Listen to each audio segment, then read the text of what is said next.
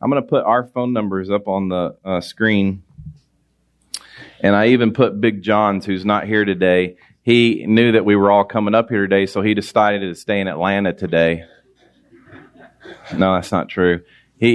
That list you see is what we call the elders, and it's not a position, it's not a title. It's just the way I see these guys. When we started Leavener back in 2007, the IRS said that I had to have a board, and I literally asked my friends to come on and be my board, which obviously became elders as this became a church.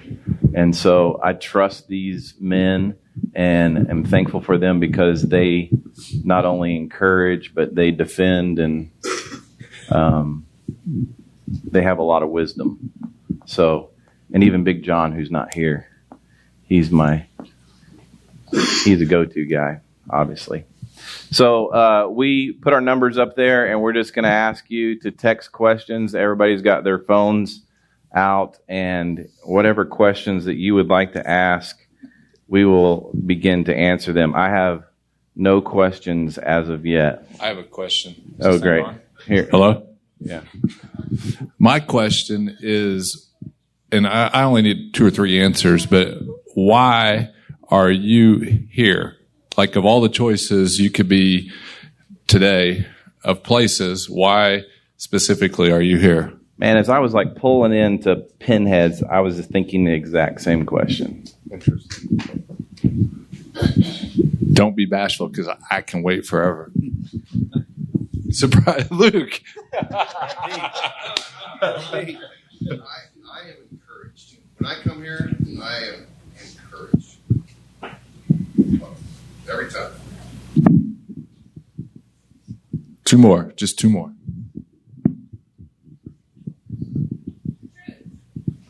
What's that mean?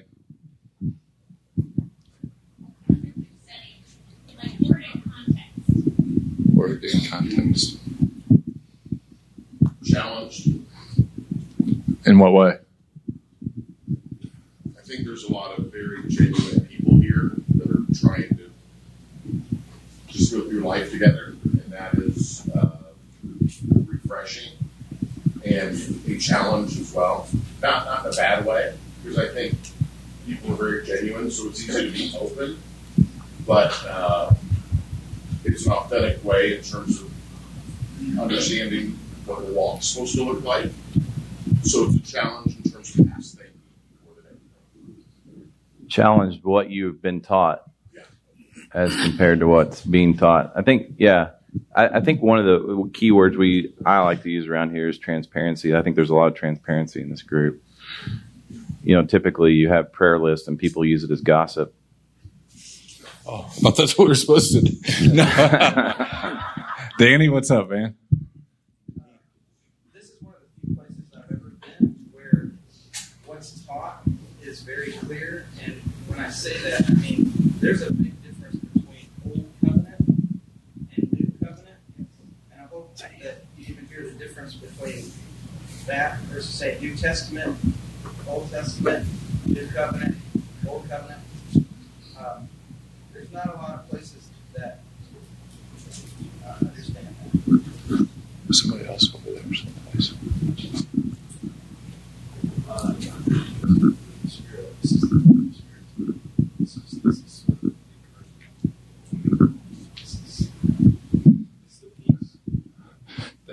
Dave said it's the fruit of the Spirit. If you guys don't know David, he's been hanging out, 6 months here? That's a cool guy. You have one? Go for it. Could you each share a favorite verse and why it's a favorite? The one that just pops in my mind right now is just Romans 8:1. That was yours. That there is no condemnation for those who are in Christ Jesus. I had the chance this past week to open up prayer for it was a political event. Susan Brooks was there, and I prayed Romans 8:1 over Susan, and wanted to encourage her. And I just think in that position, obviously, there's a lot of criticism coming at her and things like that. But faith comes from hearing and hearing by the word of God. There's a power in it. There's such an incredible power in it. And there's something, Shelley, you said a couple weeks ago when you were up here. I'm in a conference hall with thousands of people in Boston listening to Luke talk to you and Dale. And you talked about coming out of the banquet and I think the word was something about you never realized the practicality of Scripture. It is. It's so practical. I can't remember the exact word, but it's something to that effect. Relevant. The Scripture, it's so relevant. It's the only thing in my life that makes sense. So I'm grateful for it. Romans 8:1, that's just one, but that is one that's just on the front of my mind. Well, that was going to be mine too. I started hanging out in Matt's basement because of a guy named Chad Hayward, and he told me about some guys that were chasing some truth that I never heard before. And that verse was the one that set me off on my chase down this road to figure all this out, because I always felt condemned. I grew up in a church that the mentality was, man, I just screwed up. I hope Dad doesn't find out. And when I heard Romans 8:1, it switched to, man, I just screwed up. I better go talk to Dad. And that knowing that there was no condemnation anymore, that was all taken care of me at one point, at one time, it set me free, and it just relieved me of all that stress. And so that everybody says, what's your life verse? It changes as my life progresses, but that's one I always cling to when things get really difficult is there's no condemnation. No matter how bad I screw up, I know he's still there for me, and I can come right to him and not run from him. What are you going to do, read a whole book? Man, I have feelings. Yeah, good for you. Oh, come on. We know better than that. So these guys are talking about how they evolve with that one. This one has stuck with me a long time. It's several verses, so I'll have to read it because I can't remember. I don't memorize very well, so that's the truth. I don't do well with memory. So Elisha went up from there to Bethel, and as he was going up by the way, young lads came out from the city and mocked him and said to him, "Go up, you bald head. Go up, you bald head."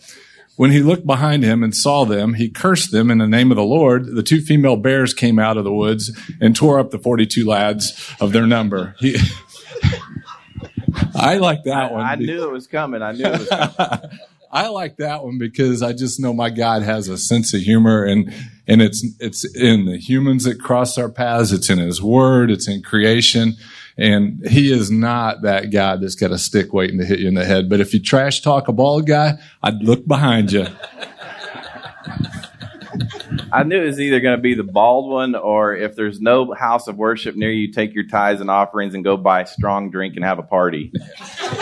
That's in the Bible there, by the way. So, I'm probably pretty simple. As a kid, the first verse that I think I ever memorized was Philippians 4:13. I can do all things through Christ who strengthens me. And that was what I was taught, is I can do all things. Focus was on I can do all things. And I think that I did things in my own strength, forgetting the last part of that verse. And then as this guy in probably mid-2001 just kept reading Romans 8:11 to me, the same Spirit that raised Jesus from the dead is the same Spirit that lives in Rusty's mortal body. The same Spirit that raised Jesus from the dead lives in Rusty's mortal body. And then all of a sudden, once the light came on for me, I realized I can do all things through Christ who strengthens me. It all changed for me, so I'd probably say those are my two verses. Anybody else got a question? I do. Oh, they're starting to come in now. Oh, tell us where you draw encouragement from. Tell us where you draw encouragement from. I think it just gets to the verse that Rusty just said, Romans 8:11. I just think I like trite little sayings so long as they line up with Scripture. I heard an old friend of mine from Boston, his lifestyle was very different than mine, but he's still a good friend. He put something on Facebook yesterday I'd never seen before, but it was the word ear. If you put 2 ears together, it looks like a heart. Have you seen this, Ann? I see you nodding. If you put 2 ears together, it looks like a heart, and actually in the middle of the word heart is the word ear. And it's just to encourage us to listen. And so I think the encouragement comes from, hearing a verse like Romans 8:11, that we have the same Spirit that we all do, right? There's no hierarchy here. I told Rusty this week, I don't like the optics of this. This looks to me like sages on a stage. And that's not what this is. And I don't like like I said, I just don't like the look of it because of Romans 8:11, that you have the same Spirit that rose Christ from the dead.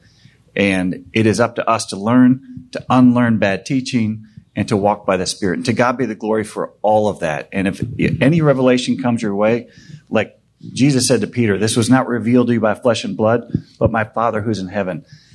That's the Spirit of Him now dwells within you. So that encouragement, it has to come from somewhere other than another person, whether it's a spouse, boyfriend, girlfriend, good friend, minister. It's from the Spirit within, and I'm sure it's going to be of eternal value. So I would say Romans 8:11, just that perspective is where I draw encouragement. I think I would add to what Matt said that if you trust everything that comes out of a microphone here, you're very, very shallow, because it could be wrong. And a lot of us got into the fix we were because we might have done that in the past. And Acts 17:11 says that those who are in Berea were more noble-minded than those in Thessalonica, because they would go check out what they heard every week. And then in 1 John somewhere it says that you have everything you need to understand scriptures. That's my translation because I can't memorize stuff. But you need to check it out. No matter who's telling you something, you need to check it out. I got a couple questions. One, how did God tell you to start a church? I don't think He did. I don't think He did tell me to start a church. Obviously, I grew up in a church at First Baptist Tulsa and went to college. I was actually a pre-med major at Oklahoma Baptist University, which is a great pre-med school. And I took my first chemistry class, and God called me into the ministry.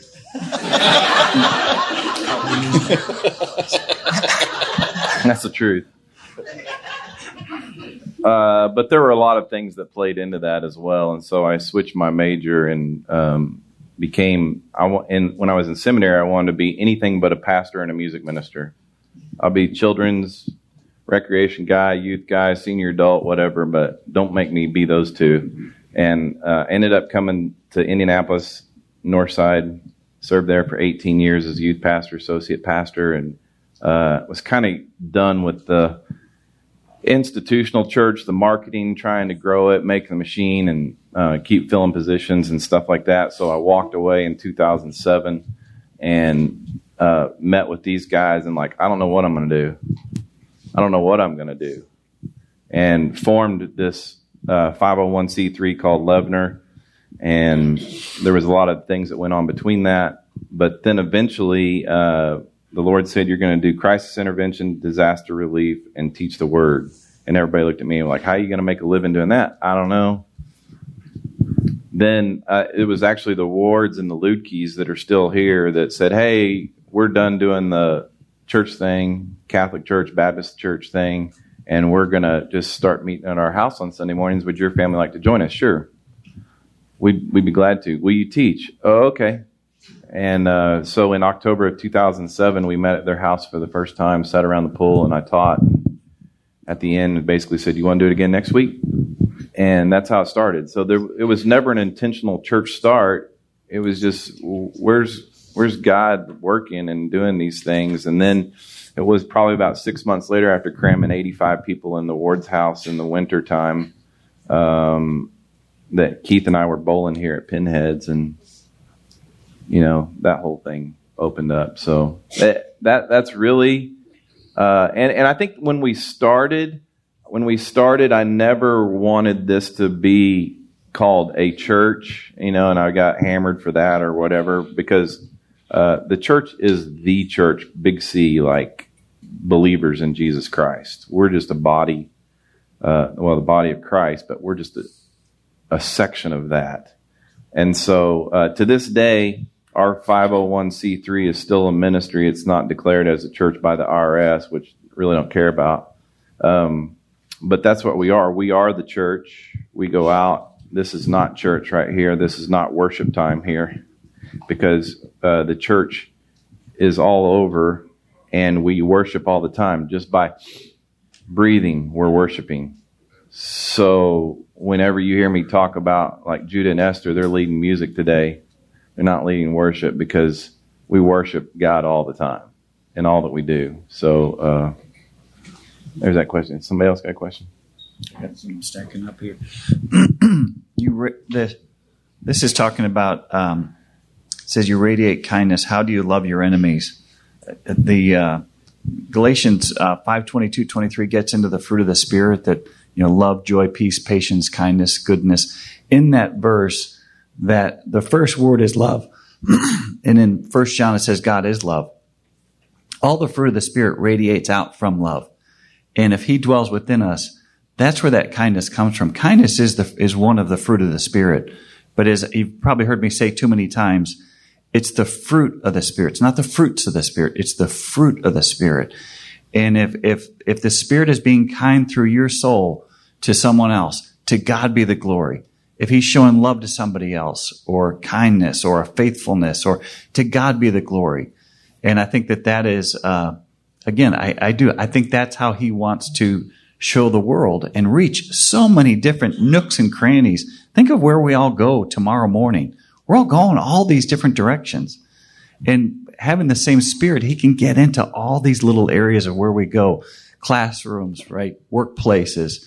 But that kindness, and really the essence of it is God's love, just radiating through your personality to this world. So just that walk in that. I know for me, a lot of that comes from just a mindset, like putting some foundational thoughts on Scripture. And I mentioned last week about I have very low expectations. And so that sounds like a weird way to go about life. But John 16:33, Jesus said, in this world you have tribulation. Like he doesn't say you might have tribulation. He says you have tribulation. So I kind of have a mental knowledge that tribulation is just part of how life is. So like when I used to play sports, for example, basketball, I assumed the people wearing different colored jerseys than me were going to come at me in an aggressive manner. So I didn't step onto the court assuming they're just going to open up and let me go do whatever I want. I assume there's going to be some bumping and some hitting and some scraping going on. Well, the Scripture kind of teaches that's how life is. So to get upset that that's how it is kind of more on me than my enemies, if that makes sense, is that we are going to have enemies. We're going to do things wrong. We're going to upset people. And so if I kind of start from that base level and trust the Spirit to work through me and to change my opinions of people as I go through it, then that's just the mindset that I have as I go about it. I'm not really a pessimist. I just am more of a realist about it. We got this question. When do you remove, one and the same, from your home of a behavior checklist? We talk a lot about lowering expectations, but how does that look when awareness remains necessary? Not sure. I'm not sure. I think the question is, and I would look at all four of us and probably say we would probably all answer it different. Just because we have different personalities and we have different children and things like that. But as for me in my house, I've always, not always, but as I came to understand my identity and the difference between Old Covenant and New Covenant and things like that, knowing that my kids were holy, righteous, and redeemed and everything else, I probably started them out under the law, because the law is a tutor. It shows them that they need a Savior. And then as they begin to mature, and it's not based upon an age or anything like that, but based upon how they were able to handle the truth and the Word, understanding God and knowing God, you take the law off of them and try to teach them to walk by the Spirit. And as they begin to walk by, I wanted my kids walking by the Spirit before they left my house. And I wanted them to understand there's a holy living God living inside of them that will tell them what to do and how to respond and everything else. And if they would just allow Him to do that in their life. But a lot of a lot of parenting, it's under the law, and then when they get to college, they realize I'm no longer under the law. I can do what I want, and the chaos reigns. So I wanted my kids to make mistakes at home. I wanted them to make mistakes early on, so that when they were there, I was able to guide them, remind them. So I don't know if it's the same in every house. You guys want to respond to that? I married a rock star. Connie put up with a lot. She put up and puts up with a lot, but I started figuring this stuff out a little bit right when we became parents. And Romans 5:20 said that the law came so that the transgression or sin would increase. And so I was sitting there pondering that and trying to figure out how to be a parent. And it seemed to me then if I put more rules on my kids, then it would cause them to rebel more. And so that was the logical problem I was struggling with back then. And I didn't have anybody mentoring this idea of maybe not put your kids under rules. Like that sounded like a hippie, or something. And so, Connie went along with it, and I asked Caitlin one time. I know you don't want to talk, Caitlin, but I asked you what rules we put on you. Can you recall what you told me? I thought you said conveniently she doesn't. Well, I thought you said something like you kind of expected us to go to school and maybe be home at night, and I don't know if you said anything else. I was just trying to think about it, but it was just a huge leap of faith. But I think at the end of the day, there is no answer on how to parent people, because I think parenting just draws you as the parent to the throne of grace in your time of need. So however you get from point A to point B as a parent, you're going to train wreck a lot of things along the way, but you're going to become more intimate with Jesus. So maybe parenting is more about you than your kids. I got a little to say about this. When I first started figuring out the whole identity thing was when my kids were all kind of in transitional stages too. So I probably made a lot of mistakes trying to figure out how much to give, how much grace to give them, how much law to give them, and everything else. And I got 4 totally different kids, and all of them, none of them are chasing Christ right now. I mean, not a one of them. So, not that you know of. Not that I know, but I think I'd know. I mean, I really would. I think they'd say something. But all I have to lean on is I showed them what it looked like to be free in Christ and to understand what a relief that was and how much joy you can have. And if they want to chase what the world's definition of joy is, that's their free will. And if free will is a dangerous thing, but the good Lord gave it to me, and I can't squelch that in my kids. So they have free will. They're going to make their own choices. I just pray that as they mature and go through life, they don't do anything that's catastrophic that destroys their future. But I hope that they wake up like I did. It took me 42 years before I got to where I started chasing this. I just hope my kids had an earlier start to see what it was, and that maybe they'll come to it quicker than 42 years. That's right. That's good. Amen. The question came in and said, "What do you struggle with?" How much time you got? That's all you got. Very transparently. And I say this. I find no power in transparency. I'm not against it. I'm for it. But there's no power in transparency in and of itself. I've got flesh. We've all got flesh. My flesh is not better or worse, right? And I would tell you, my struggles, finances, lust, you just kind of go through, I guess, the 7 deadly sins. I check pretty much all those boxes. But as I've come to understand who I am in Christ, I used to realize I could put a smile on and make it look like I had it together, but then just be an absolute mess right on the inside. And religion will do that. I think when you come to realize that my flesh isn't better or worse than yours, you can come alongside someone with a heroin addiction, right? There's no hierarchy in flesh either. We've all got ours. It's just different. I met some people this week that power was theirs. That was their thing. That's not mine, right? Mine isn't better or worse. It's just different. So flesh is flesh. But I've got plenty, and we could talk as long as you want to about that. But it is what it is, and it's not better or worse. And I have the same solution as you do for overcoming the flesh patterns that I have. I'm glad they sent you that question. I'm just not checking my phone.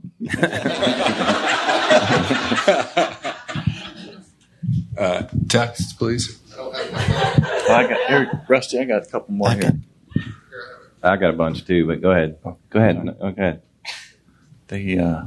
What do you think you still need a better understanding of, and what's one of the most important pieces of advice you could give that you've used through your life? Rusty, you go first. Well, in Wednesday night, high school students, the answer is always Jesus.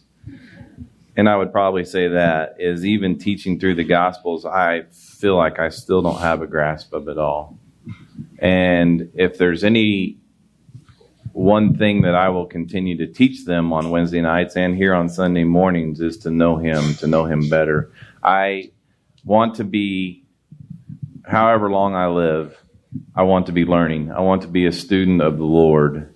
I want to know Him better. So for you to even think that I grasp it all up here is insane, because I'm not even close.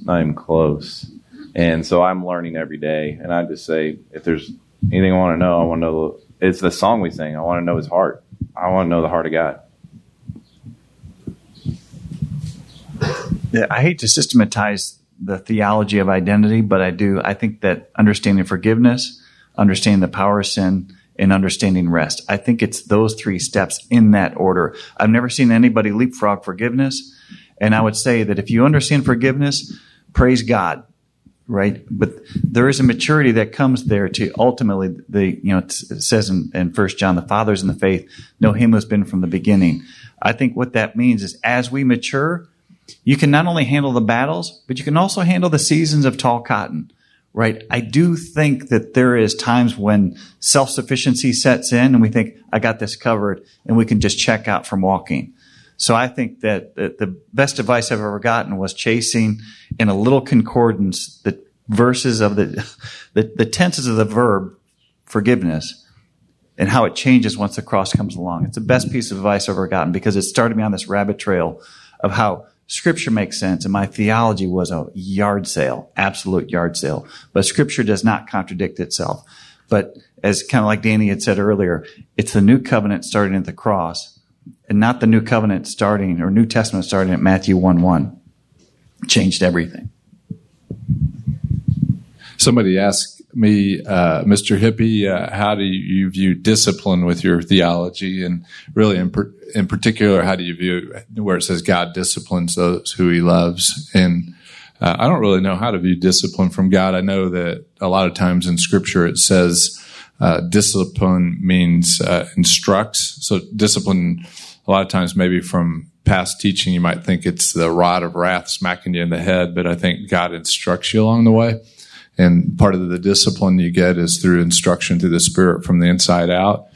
Part of His instructions through the consequences of my own silly decisions that put me in unusual places. And so, yeah, I think He's instructing me and directing me along the way. But I think the main thing that He's doing is, rather than looking behind me at what I screwed up, He is putting an amazing path in front of me of just to walk in today. So rather than focusing on the negative, I just focus on what's the adventure you have for me today. I think if you can spend more time thinking about what is it you have today, Lord, rather than what did I do wrong yesterday, I think you're going to find more of an adventure.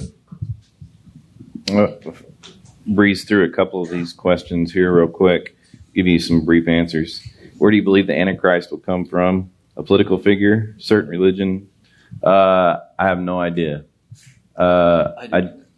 Oh gosh, I'm not. That was my question. I think he will be slick. I think he will be the great deceiver. I think many people will be attracted to him. Go ahead, Matt. No. No, don't say it. Okay. Just stop. Someone asked about finances. We never really talk about finances here because we've remained a 501c3 nonprofit ministry. Every year we have to fill out a 990 form. I have to fill that thing out. It's about 33 pages every year, and it has all of our financial statements in it, and that's a public document. Because of that, we don't have a stewardship committee, a finance committee, but anybody in the world can go look at that document and see our finances, and you're welcome to do the same thing. But it's out there. It's not. There's nothing hidden to it. The follow-up question to that was, how can we grow the church based upon the money? It's like we've got marketing people in here and everything else, and we've talked about it over the years. And it's like when we started Lebner, I said, can this body grow just by teaching the Word of God? Can it just grow by teaching truth, the Word of God, and word of mouth? And that's what's happened here. So I did all the marketing, and yeah, it's just what it is right now. So, get questions. Matt, I'm just going to be transparent and read this question as it was sent to me. When you get your ass kicked in life, what is the first thing you do? Luke, was that your question? All right. Sounds like Dunick. And then the next part of it is, what's second? Well, first thing for me is I just try to breathe. I don't know what the specific catalyst would be. What happens when something comes at me, I don't know about you guys, my emotions shoot through the roof at a high level. And if I respond to my emotions, I'm going to respond incorrectly. And so I just have to breathe for a minute when something that comes into my world immediately. And secondly, I take that thought captive and say, all right, Lord, which direction do I go with this thing? Because I have a tendency to be sarcastic, and somebody told me that sarcasm means to cut, and my sarcasm could be very vicious. It would look like ISIS or something. So I have to breathe and then take that thought captive personally. I don't know. What do you guys do? I don't have any problems. Matt doesn't struggle with any of that. There was a comedian, was it 2 days ago, literally died on stage, just plop. So Matt said he's been there and done that. I can relate. I got a picture from the child care workers. They're sitting right outside here in the fireplace room because they got kicked out of the suites. So we got to cut this short. Kids are being nice. You can't even hear them right there. Good job, you guys. Just a couple more questions, and we'll wrap this thing up. Someone asked the question here. Let me get to it. You say you no longer need to ask forgiveness of our sins from God once we are saved. Why then does the Bible tell us to go and ask forgiveness from a wrong brother or sister? 1 John 1:9 says, if we confess our sins, He's faithful and just to forgive us of our sins and cleanse us from all unrighteousness. I did that when I was 8 years old. I asked Jesus, I didn't understand it at the time, but I asked Jesus to forgive me my sins, and He died one time on the cross, died for all my sins, past, present, and future.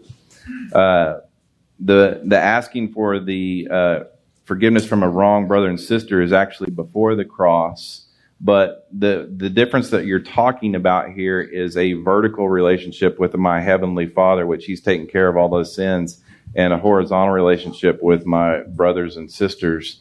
And, I think as the Spirit leads me to ask for forgiveness or to forgive, that's what I'm to do because He lives within me. And you guys have a comment on that real quick?